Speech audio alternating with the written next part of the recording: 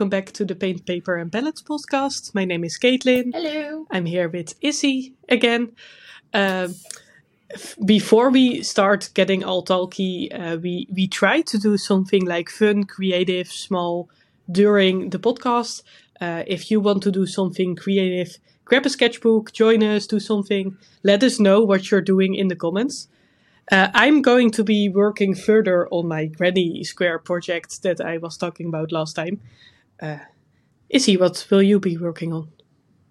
Well, last time I was talking about my new love for lino cutting, and I did some sketches, and I'm still not happy with it. It's for the Please Recycle and Reuse staff, so I'm going to be working on that during this podcast. Oh, you're doing like creative sketches during a podcast? That's like quite challenging.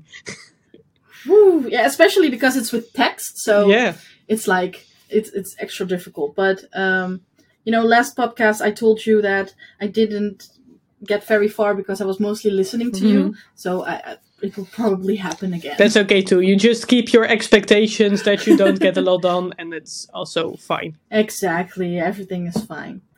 So yeah, what's the topic of today? We want to talk about running a financially sustainable business because we both have quite some experience in this field. We've been running our own businesses, sometimes for a couple of years now. Sometimes financially sustainable and sometimes not that financial sustainable.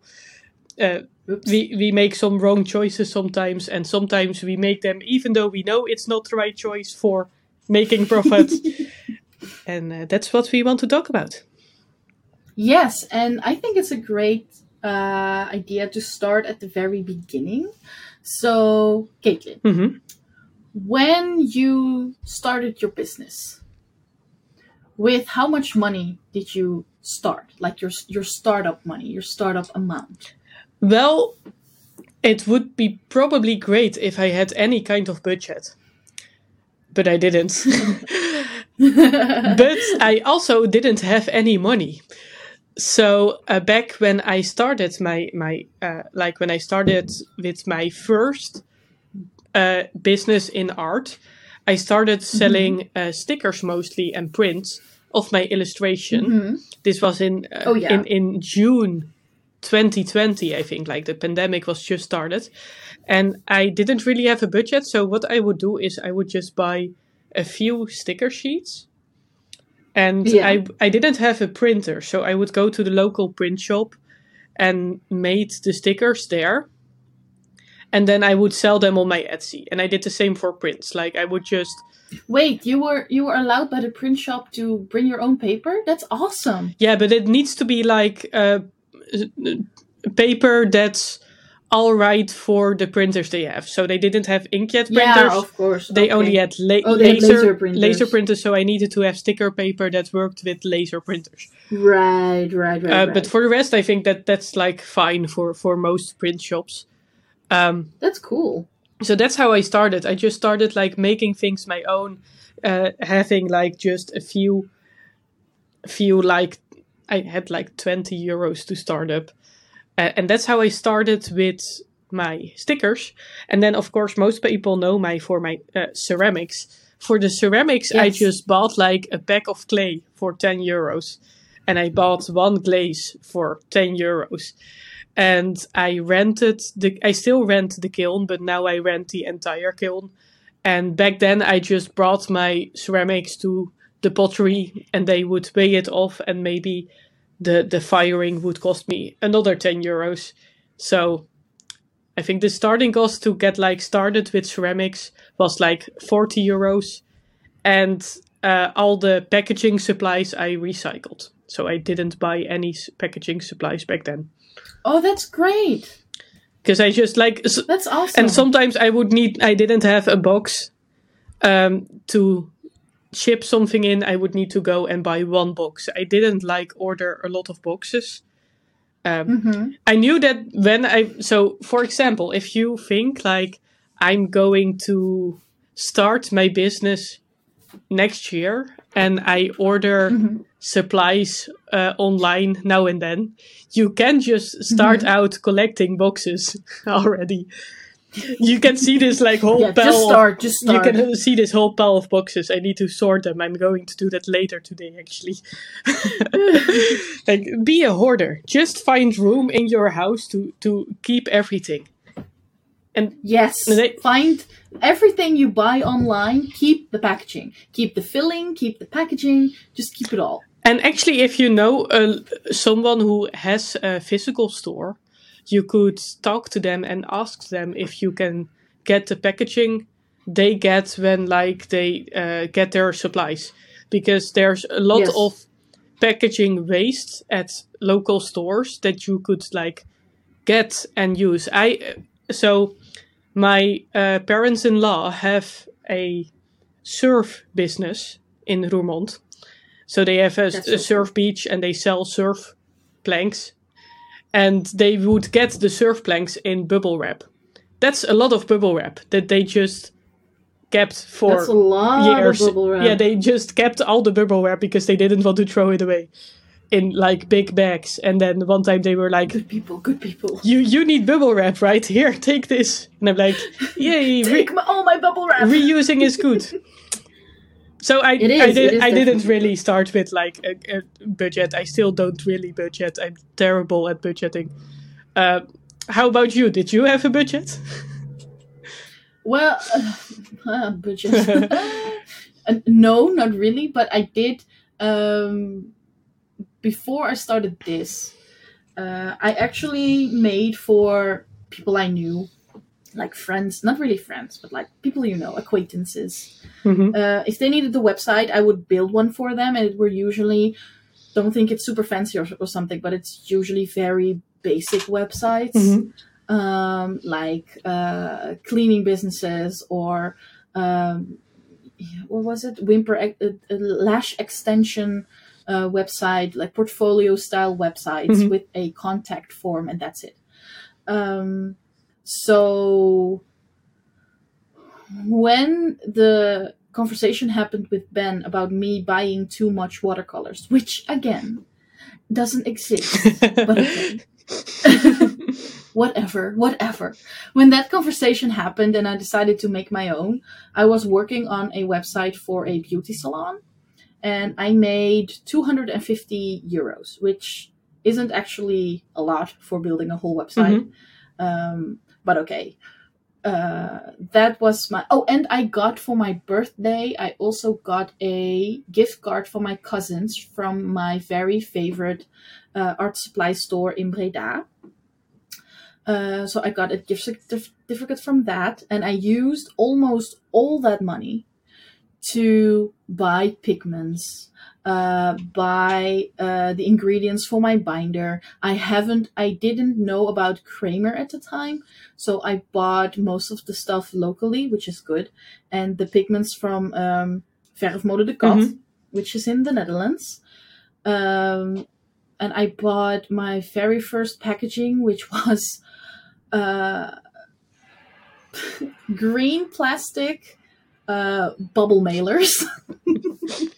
And I invested in my very first logo stickers to put as like a closing seal on the packages.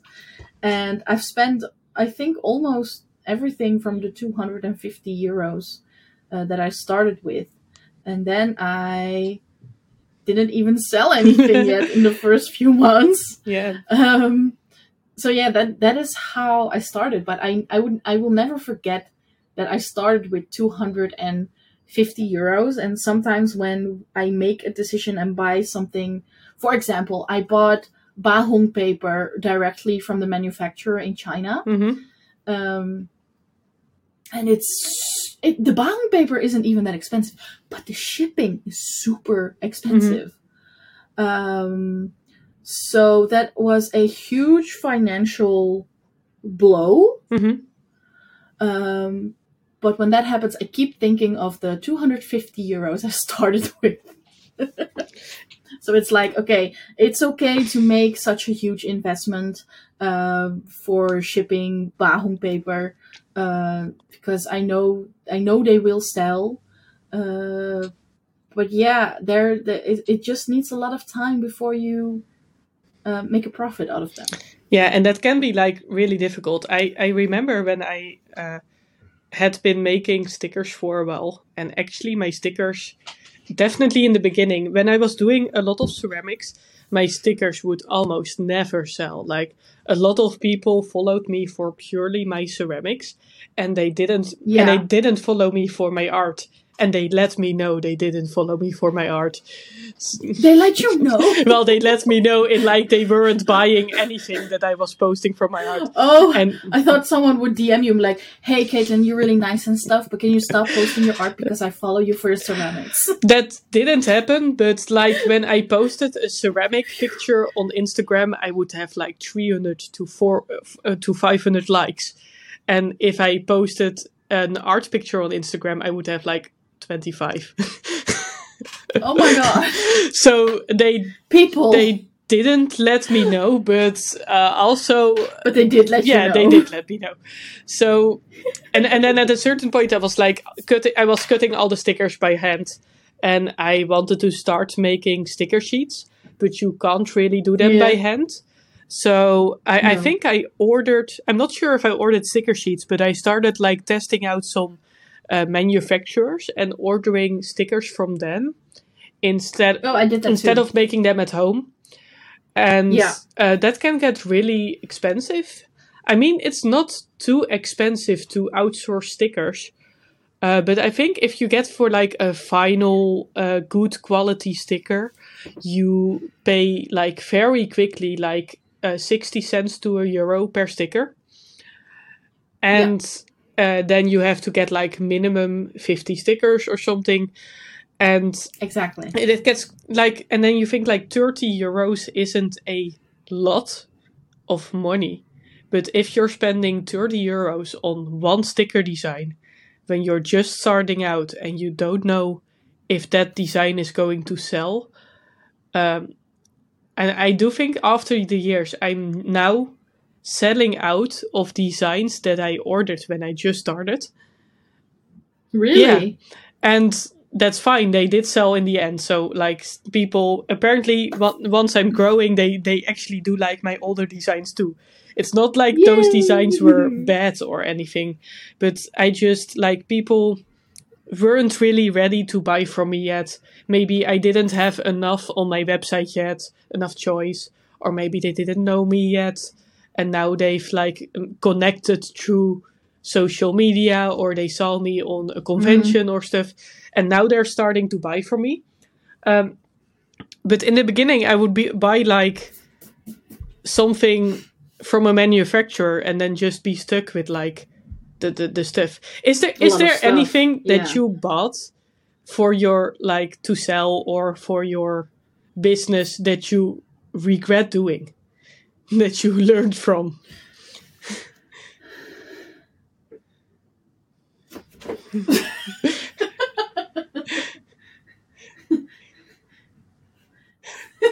There's a lot, actually.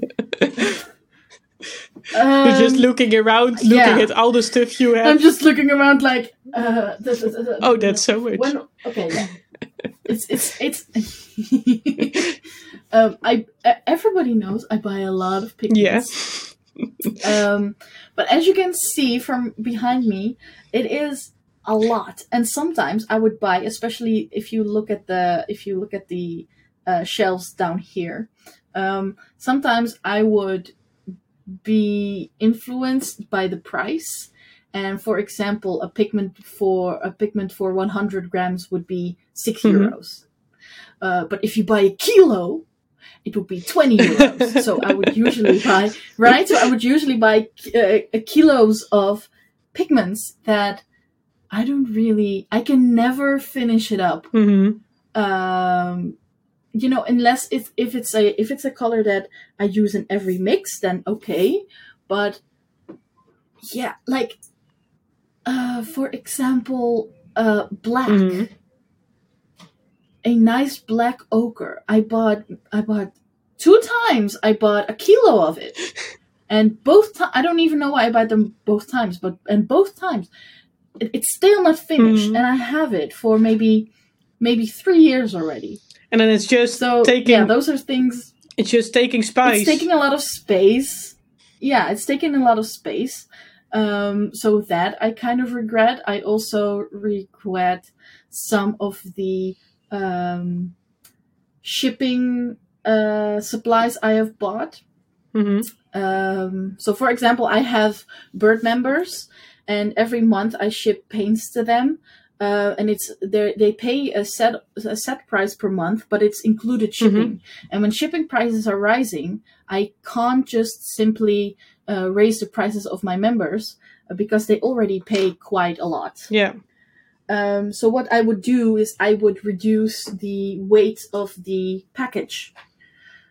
So I bought, and this is very, very, very not sustainable what I did, but I bought 200 plastic, because it's lightweight and it's cheap, plastic bubble mailers. It's not... And they were very, very small.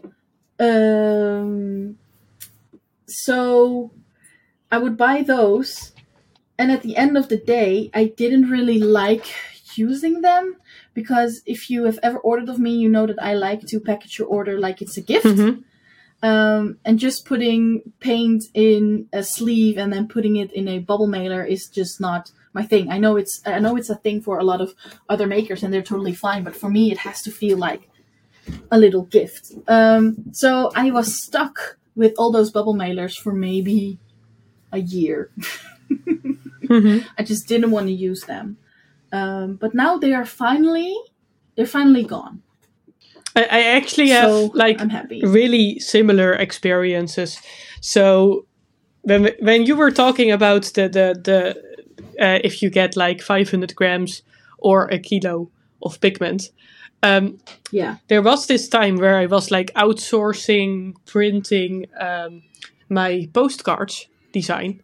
And then if you go to Vistaprint or Drukwerkdeal, you look at the postcards. You look at the postcards, and it's like, oh, you can buy 100 postcards for €18. And then you're like, okay, that's not too bad. And then it's like, oh, but you can buy 200 postcards for €20. And you can buy 300 postcards for €21. And basically, the more you buy, the cheaper it is. Yeah, and then it's like, okay, but I'm like, if I get like 300 postcards, I might as well get 500 postcards because it's only €1 extra. Yeah, exactly. And that's so terrible. So the first 2 postcard designs, I bought 500 of each.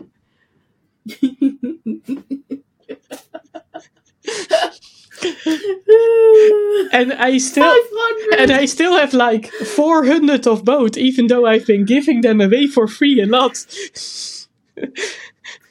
You see, that's the danger of those things. And I have actually thought about this. I don't know if it's maybe it's our culture, the Dutch culture. Yeah, we like discounts. We like free stuff. We like discounts. We are also a weird country that likes to brag when we bought something on sale. We do. Oh, you got a nice top. Yeah, nice. It's H&M, €10. Woohoo! But then you get these websites where you buy 1,000 postcards and save 30%. And then we Dutchies are like, I'm gonna save. I'm gonna spend more money to save money. I like that my grandmother always says when she bought something on sale, she always said she earned money. So she buys like 2 pens, right? And then she she bought 2 pens for €30, but together, like normally they would be like €80 for both of them. Yeah. And then she's like, I earned €50. And then my father is like, no, you spent €30. You didn't earn. I earned. You didn't earn actually, anything. My husband does the same. He's like, whenever we are shopping, we're like buying stuff. Like, for example, online shopping, we buy stuff, and then it's like, okay, if we order this, if we order for €2 more, we don't have to buy shipping, and shipping is €5. So basically, this item is for free. Yeah. my boyfriend, one of his favorite sayings is, "You're losing money not buying it." Oh my god! And this is why we have a hoarding problem. It is. See, it all comes together again. But in the end, if we like really look at what we have right now, if I would go back and save €3 and get 400 less postcards, I would do it. Yeah. Because it's taking space in my studio. I'm Definitely. also lowering the value of my own art because I'm giving them away for free because I have so many. Mm-hmm. And it's also not making me happy to have this many. Especially that. It's not making us happy. Like, for example, my business cards. It's the same with the postcards. You know, you buy 1,000 because it's cheaper. And you're like, oh, I'm gonna put them in every order anyway, so I need a lot. Mm-hmm. But then, I'm the type of person that likes to change things up. And you know, evolve and grow. So my next, I know already my next business card will be totally different than this one. Mm-hmm. I already changed my logo on my Instagram to a rainbow bird because I wanted to include because I'm working with colors, so I wanted to be more colorful other than my green background. But my business cards still have my green and cockatiel bird. My thank you cards still have that. Mm-hmm. I've got like a huge sign just sitting there with the idea that if I ever go to a market or a convention that I would put the sign up, which is still green and my regular cockatiel. Mm-hmm. So I know I'm the type of person who likes to change things, and if you buy a lot because it's cheaper, then I'm annoyed because now I'm stuck with an old design. Yeah, me too. I actually like it still has my Etsy shop on the front, and my Etsy shop has been closed for a year. Yeah. So it's hard. Yeah, and I actually changed so before I would buy like 100 of one design just to get like not 500 of a design.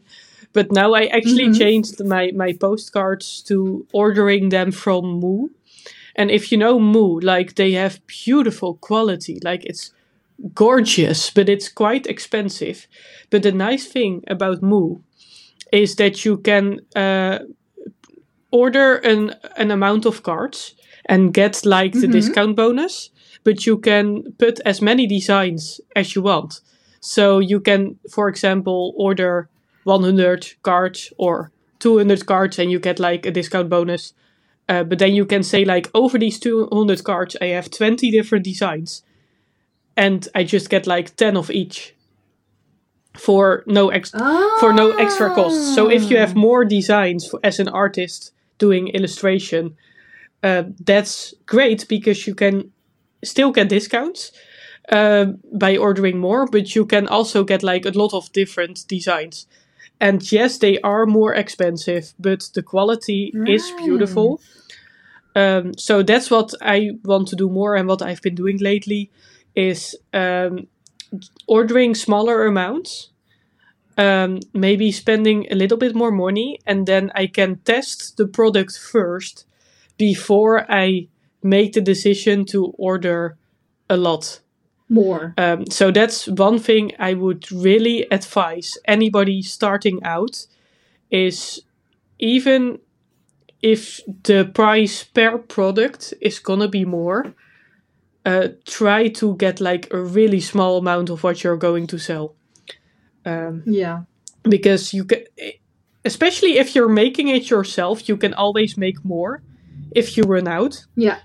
And for prints, you can, like, if you order 10 times a print, maybe your profit per print will be a little bit lower.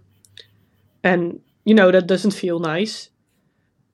But it feels worse when you have, like, a lot of backstock that you're never going to sell because you don't want to get rid of it. That is actually worse. Yeah. Because you can see the worth. You can see the worth in the amount of stocks. Like, you have the potential of selling all of these and make maybe, I don't know, 1,000 euros, for example. But you're just looking at that pile of 1,000 euros that's not going to sell. And that is, that is so annoying. And it's the same with your general inventory. Like for me, I used to make, I think I said this in a previous podcast. I used to make paint. I used to make 50 half pans of every color I would release. Because in the pandemic, it would sell out so fast that I felt like I needed to make more and more and more of the same color because people will buy it. Yeah. And then after the pandemic, I kept making 50 half pans per color because I had the idea that it would go super fast and sell out super quick and people will be mad. But that didn't happen. And I got a lot of paints that are still in the shop, like from Valentine's Day 2022. I still have them in my shop, and it's fine because eventually people will buy it. So I keep it in the shop. But just knowing that you have all that stock, and it's just, you see the value, but it's not selling, and it's just frustrating. Yeah, I remember with like making my cups, my ceramic cups, is that I would like push myself to make a lot because I would be scared they were going to sell out. And people will get mad. Yeah, people are always like, oh, I really wanted to get something, but I wasn't in time. And now, when are you? Yeah, I was late and blah, blah, blah. When are you going to put them back into the store again? And that's just annoying, and always also something that's not something you can avoid, because people are always going to be 1 minute late, no matter if you have your design for 2 days or 2 weeks or 2 months. There are always going to be people that they're always late. 2 minutes late. You know, and I'm laughing right now because those, when we started out and we had those people commenting us or be angry like, oh, I just missed it, blah, blah, blah. I felt responsible for them being late. Yeah. You know? I don't feel like that anymore, luckily. But I remember back then I felt so responsible for them missing out because of the time difference, or I didn't make enough and blah, blah, blah. And I don't have any more of that. So if you're listening and you missed out, I am sorry, but that's your own responsibility. Yeah, when I used to sell out, like all my ceramics are one of a kind. So if people are late for the specific palette that they want, you know, that happens because they're all one of a kind. Yeah. And I don't really want to make specific designs multiple times because that's not fun. Also, it's not... You're buying a unique piece, so I don't really want to be like making the same thing over and over again. But yeah, it's like you have to accept that they're all going to be different. And hopefully there's like 2 or 3 that you like and you can make a different choice. And otherwise you just have to wait till the next time, and probably my work will get better and there will be something else to buy. Don't have the fear of missing out. There will be... Or do have the fear of missing out because people will line up in your shop, and that's good for my shop. Yeah, that's true. But it's like, be okay with missing something. Like, there will be something else, don't worry about it. But what I wanted to say, I'm getting a little bit off topic of what Sorry. I was talking about, like the ceramic cups that I made. Yeah. When I first made them, I was like, I bet these are gonna sell as well as my palettes during the pandemic. And that was during the pandemic. And that was like a wrong choice, because first of all, they're more expensive. Second of all, they're more expensive to ship. And I think there are a lot more people making cups. So there's not necessarily that people wanted to buy cups from me. So I had like 30 cups and they took a lot of space in my studio. And I wasn't really selling them. And then every time I sat down to do ceramics, I was like, well, am I going to make a cup? I still have a lot of cups and they haven't really sold. Yeah. So what you're gonna do with them? Yeah, so it's like difficult if you have a lot of stock that you like. I also, some of those I kind of made rushed because I was like, oh, I need to produce, I need to make more. And then it wasn't my best work. And now I wasn't selling them. And I was also feeling stuck like I can't make new ones because I still have the old ones. And that's like not a good place to be in because you're not allowing yourself to grow and learn. Because you just was in the producing mode and made too much. Yeah, and I think we talked about this when we were talking about being an artist versus production. Mm-hmm.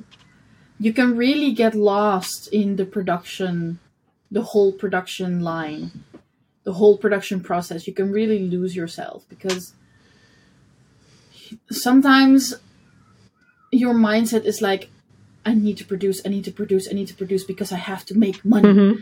But producing, like you said, producing a lot of stuff doesn't equal selling them. Yeah. So yeah, it can be really tough sometimes, but it's okay. We learn. You're making less cups right now. Yeah, they're actually. I still have some, but all the paint water cups at this moment are sold out. So I don't have any more anymore. So I'm thinking that I'll make a couple next time. Yeah. And I'm also just thinking more about. I can make a few and just really try to make something that I want to make instead of focusing on something that will sell. And maybe that's wrong, making, like if you look at trying to get a financially stable, sustainable business, maybe it's wrong to focus on what I want to make instead of making something that sells. But on the other hand, people will see that you're making something that you like instead of trying to sell them something. And I agree because, first of all, yeah, it would be smart in the beginning when you're just starting out to just make stuff that you know is going to sell. For example, your moon palettes. Because you need money. We need to pay the bills, and that's fine. But at the end, if it doesn't make you happy, why are we even having the business, right? If you just make what you know is going to sell, what people like, you will have your business purely for those people. And I think if you like what you're doing right now, you're experimenting and trying new things, you will find other people who would just as much love your other work than just your moon palettes. Or it's the same thing with paint. Like, people love my super granulating paints, and that is totally fine. I love them too. But I realized that I now made the Kingdom palette, which is a set of 12 almost all single pigmented colors. And I'm getting more of a reaction and more positive feedback and new fans and followers that I never would expect it, because I thought people only liked my paint because they're unique mixes. And now I come with a single pigment mix, which was for me a kind of a big step, because I thought people didn't like it. So I didn't even make a lot. I didn't even make a lot because I was already in the mindset, okay, people are not going to buy this. It will be expensive. People don't have that money. People won't like it. But now I've opened the pre-orders just for my members, and I don't know if I'm going to have enough for the actual release. So, yay, great, but also very confusing to me. Now you have to make more. Now I have to make more, and it's like, oh, okay. Luckily I like making these paints, but what if I didn't? What am I gonna do? Are you going to prioritize paying your bills over your happiness? Yeah, you have to. Find a balance where. Find the balance, where you're producing to sell, but also not overproducing that you're not going to be happy anymore. I have that with my ceramics right now, because I know I need to fill a kiln, and that's going to be a lot of work, but I don't really want to be in the, oh, I'm just producing more and more and more the same pellets. Just to fill the kiln. Yeah, so I'm trying to find a balance where I'm trying to make a lot of different pellets. I just focus every day on what would be fun to make today, instead of okay, I need to make pellets. Everybody wants moon pellets. I just need to make 1,000 moon pellets. 1,000 moon pellets. I'm planning to make 60 moon pellets, which is a lot of moon pellets.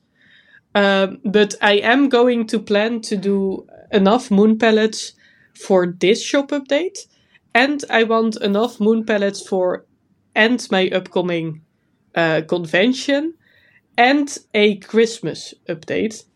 And for the Christmas update, I'm going to do something special. So it sounds like a lot of moon pellets, but I think I'm gonna need that much. Yeah, you're basically spreading it out over the rest of the year. Yeah, but I'm not going to just make like 15 moon pellets today and then 15 tomorrow and the day after and then like no. I'm just going to see, today I'm going to do a little bit and I feel like making moon pellets, so I'll just plan how many I can make today, what feels right. And then maybe in a few days I can make again a few what feels right. And it's about finding the balance. So something else I really want to talk about during this podcast is active versus passive income. Because my ceramic pellets, the main problem with my ceramic pellet business is that it's very, very, very active income, which means that I have to make the hours to directly earn money. Making a ceramic pellet will mean that I'm going to sell it for X amount of euros. When the pellet is sold, I have to make a new pellet. And that's how a lot of work works, right? You have to make the hours and then you can get the money. But in a lot of art business, you can also try to find passive income, which is income where you have to maybe do the work once, or maybe it's something that you build up and you can get a little bit of money over time where you don't have to put as much effort anymore. A good example of this is YouTube, where every time you make a YouTube video, that's like an activity for work. But when you're monetized, you still get like income from all the videos you've made in the past. So yes, you need to keep working to keep that going. But also when you're working more, you'll also have this like passive income where if you're not working for a couple of weeks, you still get some income. Do you have any passive income, and what is something that you are planning, or are you planning passive income? I don't know if it falls under passive income, but I've got my members every month.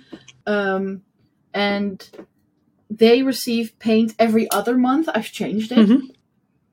And yes, I have to make paint, but I see it as, because I have to make paint anyway for my shop update or for collaborations or something, it doesn't feel like a lot of work to make the member paints every other month, you know? So it doesn't take like a whole day just for the member paints. I'm working anyway, so it takes not a lot of time to make extra and set it aside for certain people. And it generates money every month. So every month I do have a set income that I know I will receive. But the thing with memberships is people can cancel whenever they want. And you do not get a notification of when people unsubscribe, which is fine. I mean, I used to be members from certain people, and then financial things happen where it's just not sustainable anymore, so you cancel, and that is totally fine. So it does shift, but the amount of work I have to do isn't really bigger than that I have to do anyway, you know? Yeah, and I do think with something like Patreon, I don't know, do you have your members on Patreon? No, I have them on Ko-fi. On Ko-fi, all right. I don't exactly know how Ko-fi works, but if you look at Patreon, I do think Patreon is like sort of passive, but also sort of active. You have to do the work for Patreon. You have to make your posts. You have to do your promises. For anyone that doesn't know what Patreon is, it's like you have a couple of tiers where people would pay you a certain amount per month, and they support you in that way, but you can also offer like benefits. For example, you'd have like a €1 tier, which is just the person supporting you, so they don't get anything. And then you have a €5 tier in which you show sketchbook spreads and show a little bit behind the scenes now and then. And you have a €10 tier where you send out a sticker per month. I'm saying something like that. So, and that is like active in the sense that you still have to do the work. But when you are scaling up and you're getting more people that support you in that way, the work doesn't really go up. It's still as much work as it was when you just had like one follower there. Exactly. It's the same amount of work, no matter how. It's the same with my paints. I have to make the paint anyway. If I'm going to make 5 paints or 10 paints, it doesn't matter. Mm-hmm. And that's, I think, great. It's really difficult when you're just starting out and you don't have anyone that is supporting you, because it feels like a lot of work for not a lot of money. And especially when you don't really like doing it, that can be difficult. But I do think something like that is very worth it. I did have a Patreon, but my Patreon was very much active income, because I offered ceramics that I would ship out every other month. Oh my god, you offered ceramics. Wow, that is, I'm shocked. Yeah. That is a lot of work. And that was not really sustainable for me to keep doing, because it was too much work, and I offered them for quite a big discount. So it was actually... Did it include shipping? It included shipping. So I offered... I think I sold like a ceramic, like small goodie bag for... it was bi-monthly, so you had to be subscribed for 2 months. And I think the tier was €18.50. So you paid like €38, but it was including shipping. So it was actually that people would pay around €20 for the pallet that I was sending out. And then that is not a lot of money. So that was not great. Sustainable. Not great. I do, like, somewhere in the future, I'll probably pick up Patreon or Ko-fi or something like that. But for now, I'm just going to focus on growing my audience,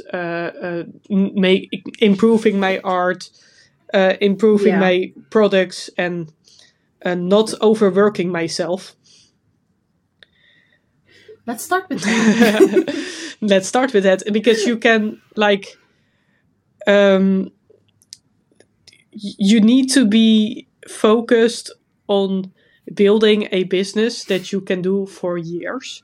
So it needs to be something you like, and it needs to be like I've talked about this to Tom, where I'm picking up crocheting again, and I used to want to make like textile crafts my business, and there was just not a way that I could think of that I could earn money with crocheting, because I really like fine crocheting. I like thin yarns. I like lace things, and that's all a lot of work. I also like spinning my own yarn, and that is even more work.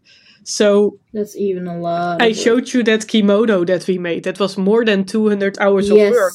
And if you're charging like a hourly wage for something like that, where you have to keep in mind that you're independent, so you need to charge more than other people would. You need to keep in mind that you need to charge more because you're not going to sell everything all the time. So you need to like make enough to live even if you don't sell everything. Keep that in mind. You have to, like, as a starter, you have to charge at least 30 euros per hour. And this isn't always going to happen. But if you're charging 30 euros an hour and you're spending 200 hours on a garment, then that's like 6,000 euros only for the hourly wage for that kimono. Did you know 30 euros an hour isn't even enough? No, that's not even enough as an independent person. But that's like you should be charging a lot more. But that's like what we learned at art school. If you're just starting out fresh out of art school and you're an independent illustrator, you should charge around 30 euros. But yeah, I think that is very bad advice from the art school, by the way, because you have to set your own worth, I believe. But that's a whole other topic. And a lot of artists put themselves way too low, or they're charging just like the materials and a little bit more because they're just doing it as a hobby. And I guess that if you're just doing it as a hobby, it's fine if you're not charging 30 euros an hour, but also it gets kind of rough for the people who want to do it as a profession, especially if you're starting out, because when you're starting out, you'll be competing with the people that are doing it as a hobby. Yeah, and that's the thing, right? I mean, when I started out with paint making, it started as a hobby. No, it didn't even start as a hobby. It started as I had to make my own damn paints. Because you weren't allowed to buy anything anymore. I wasn't allowed to buy any more watercolors, so I'm just gonna make them myself. And everything I had extra, just the extras, I would sell.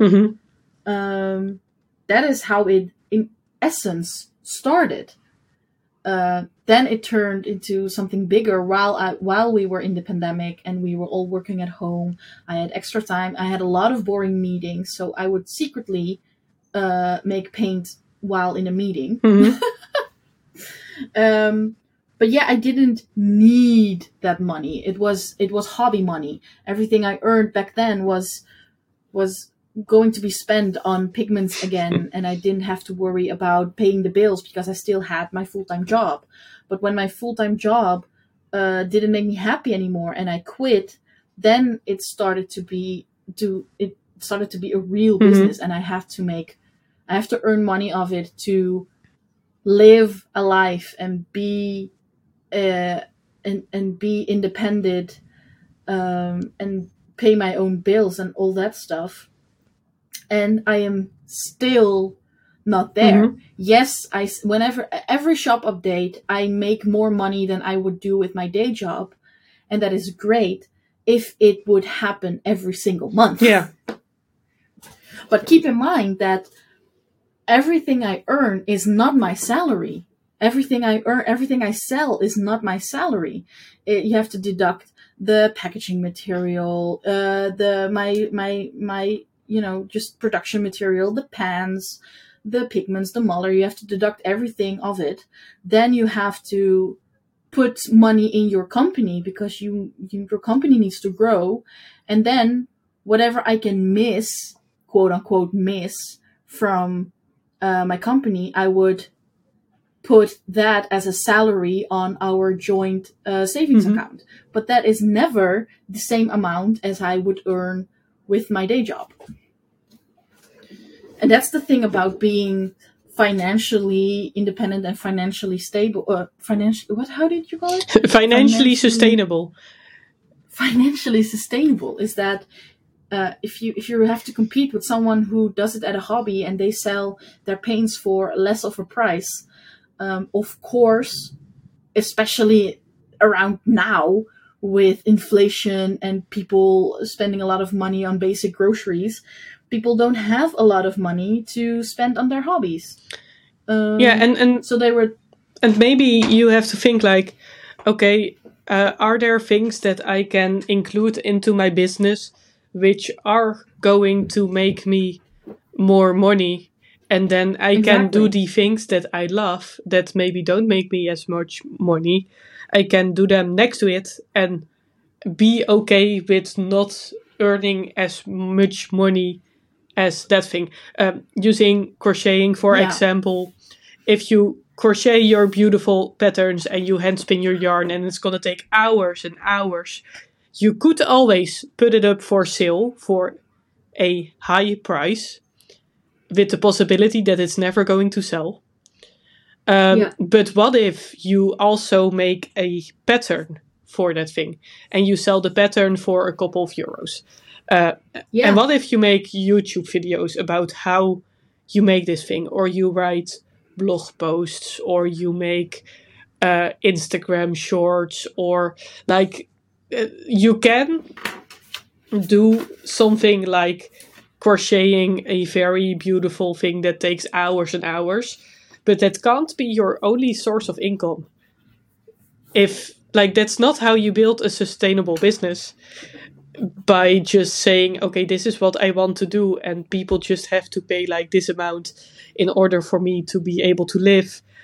Well, maybe you have to see if there are also other ways. Like, and for you, I think that making paint is at least not that. I know it's still like time consumable, but I do think that you can make quite a lot of paint to give yourself a fairly good hourly wage. I have no idea. Yeah, the thing is, I don't. How do you say? I don't calculate by hourly wage because that would be very, very unrealistic in my case, because I can spend 2 whole days making paint. But if I'm going to charge my company my hourly wage, then my company won't have any money. Yeah, but how do you... And that's the thing. And it's also about choices, you know? You make choices, and I am very, very lucky, and I am aware, and I am blessed that I have a husband who makes enough money to sustain all 3 of us. So we make enough money to, one, not go hungry. Noah has everything he needs. We can do fun things. We have extras, and I'm very aware of that. And that also is part of the choice I made, that 80% of the money that I make, or from my that I make from what I sell, goes back into my company, and only the amount that I earn through my members will go to our savings account. That is whatever members I have, that is my salary. All the other things I've sold goes back into the company. Or if I borrowed money, sometimes I borrow money from, and that's the thing. That's the confusion thing about being an artist. You have to know what is money for your company and what is money for yourself. So we have separate accounts for the company, and then we have our family joint account. And sometimes I would borrow money. For example, the electric bike I recently bought. Yeah. I bought that because I didn't... First of all, I wanted to bike more with Noah. Second, I didn't want to... Every time that I have a package that I have to bring to the post office, I didn't want to take the car every time, because it's a very short ride, but it's more easily done on the bike. It's less emission. It's better for the environment. You're outside. It's just nicer to have a bike. So I've talked about it with Ben, and I said I'm gonna pay for that bike myself, but it's a huge investment. I had the money, but I didn't want to spend all that money right now from my company for that bike. Yeah. So then you borrow some money, in quote unquote, because it's our money, but it's for the company. So slowly you're gonna pay yourself back, you know. from whatever sales you have. But if I'm going to charge myself an hourly rate, there won't be any money in my company account. Yeah, but you do have to look, like, I'm not saying charging yourself an hourly wage and paying yourself out. I mean, like, if you look at your pains and you're making a decision what to charge for them. Oh, I'm sorry. That's okay. Sorry. That's okay, because I have exactly the same with my pellets. Like, I try to charge 20 euros per hour, actually, and that's not enough. I know that's not enough. But I try to... That's not enough. I actually... And it used to be more, but with the prices, like... going up, the electricity prices mostly, my product costs have become a lot higher, and I haven't really upped my prices because I don't feel ready to up my prices, but that means I make less money than before, actually. But that's also a difficult decision, if you're going to amp up your prices. I mean, I should amp up my prices because of the inflation issue we have in the world right now. But I also know that if I'm going to amp my prices even more, I'm going to, and I totally understand that, but I'm going to lose some customers that have been buying from me all this time because my paints are expensive. And I know that, and I know they fit, but the price fits the quality. Yeah. But if I need to amp it up just because of inflation, I would not feel good to charge, for example, 10 euros for a half band. That is just absolutely ridiculous. But that's the same thing that I'm feeling right now, like with my pellets. If I put my prices higher, I'm crossing the 30 euros mark for a pellet. And I'm not ready yet to charge over 30 euros for a medium-sized pellet. No, exactly. And that's a difficult decision to make. You have to... Very, very difficult. You have to be fair to yourself and price yourself enough that you're earning some money. But also, it's difficult to not... I don't know. It's difficult to not underprice yourself. Because you also feel like, how much is something worth? And can I really charge more? And I think that's also the issue that a lot of artists have, is that they don't price their items fair to themselves, because if they did, they know that they would have less customers. And it's but it's also difficult that when you're pricing yourself extremely low, people are also going to expect these low prices from you. And then if you want to price yourself higher in the future, it gets more difficult. Yeah. And also you're kind of ruining the market for other artists if you're pricing yourself too low. Yes. So it's a combination of things that is like really difficult. And what I said before, that I charge myself 20 euros an hour, which is not enough. Almost everything I make with my art currently goes back into my business. I have made the decision that I'm going to buy a heat press, which will cost me around 300 euros, which is, for me, a huge investment. 300 euros is a lot of money. And I really would like to pay myself out, but I decided not to. And that means I need to be really careful with what I spend in my normal life. I can't go out for dinner or go out for drinks a lot or make big purchases. We can't afford a lot of things.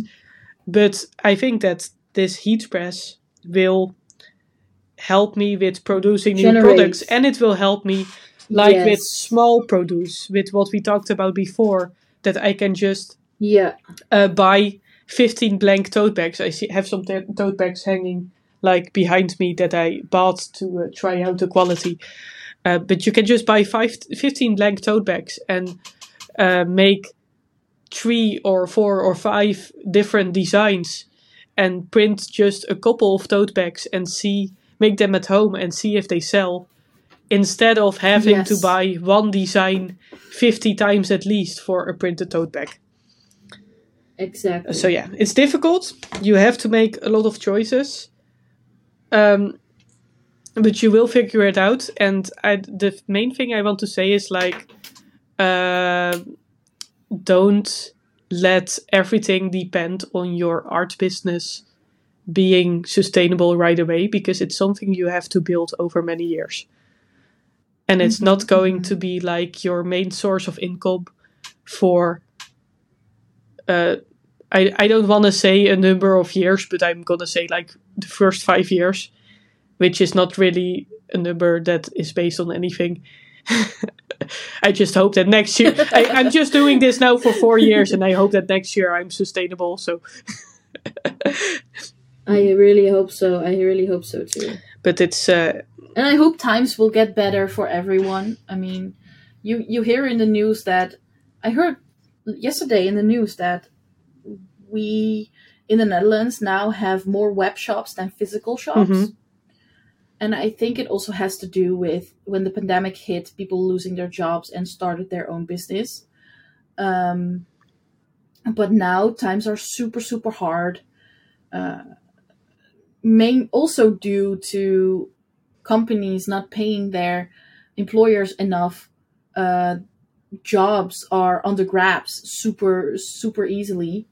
But you're not getting paid enough. And that is one of the beauty of owning an own business is you have your own power to make sure you get paid enough. But you have to be willing to put in the work and figuring it out, trying things, take risks, lose sometimes, and you will grow along the way. That is just how it goes. I think this was a really nice podcast. If you're not there yet and you're not selling your stuff yet, know that we've all been there. We've been there there when we were really excited about a new item that we made and then it didn't sell. Oh my god, yes. Many times before. Many times before, and that's the part of taking a risk. And you see all these things about people blowing up on the internet overnight. And what I like to say to myself every time, I'm still not going viral yet. What I like to say to myself is that even though it may haven't happened yet, doesn't mean it won't happen. There is always time. There is always, as long as you keep going, you can get there. It might take a little longer, but even if you are not there yet, it doesn't mean it won't happen. Yes, and also please don't make it a goal of going viral. Because it can also have a super negative impact. Yeah, definitely. That is a topic for another podcast, which we'll make after I've gone viral. 10 ways as 10 tips for going viral as someone who went viral. Yeah. Have you made some progress on your drawing? On your I did. Look. Oh. I've drawn the sketch, and then I used the pencil to really heavily draw it on, and then I stamped it on the stamp, so it's in mirror mode. Mirror is and now I'm going over it with my my fine liner, so I know what parts I need to cut and what parts I do not need to cut. Awesome. So it's going. I did this where I made a little extra line, crochet line on my. Yeah.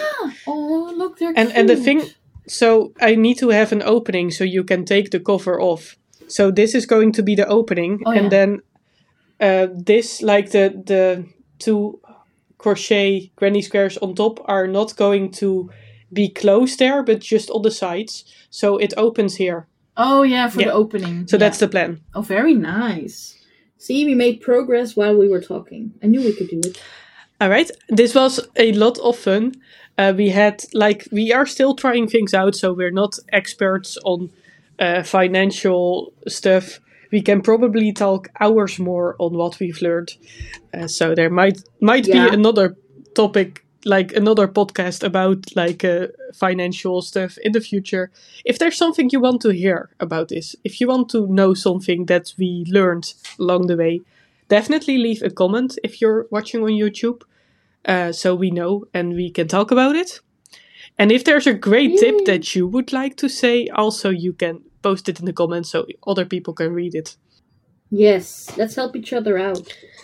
And thank you so much for listening, and we'll see you in 2 weeks in the next one.